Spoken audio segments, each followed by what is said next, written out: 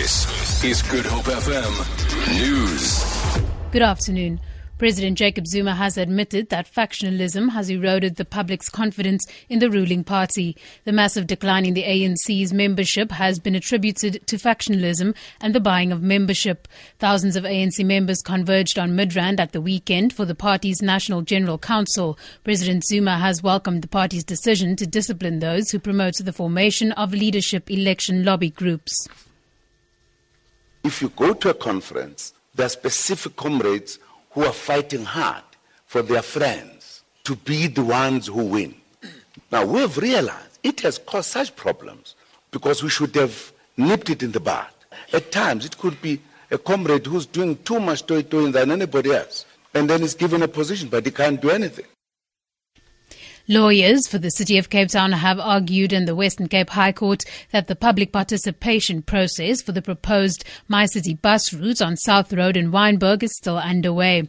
The South Road Residents Association has applied for an interdict against the local authority to prevent it from evicting them and demolishing properties. The city wants to make way for Phase 2 of the My City bus service.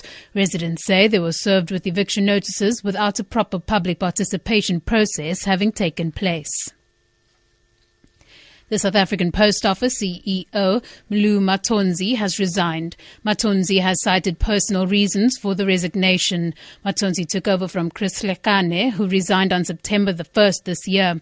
Communications Workers Union President Clyde Mervyn. We can confirm that acting CEO Mlu Matonzi, the Chief Operating Officer, as appointed last year, formally resigned, and there's no reasons, just his personal reasons. We have received a letter to all employees that by end of November he will be finishing. We will be formally talking to the board of the post office to find out the resignation and the impact it has so that we can move on.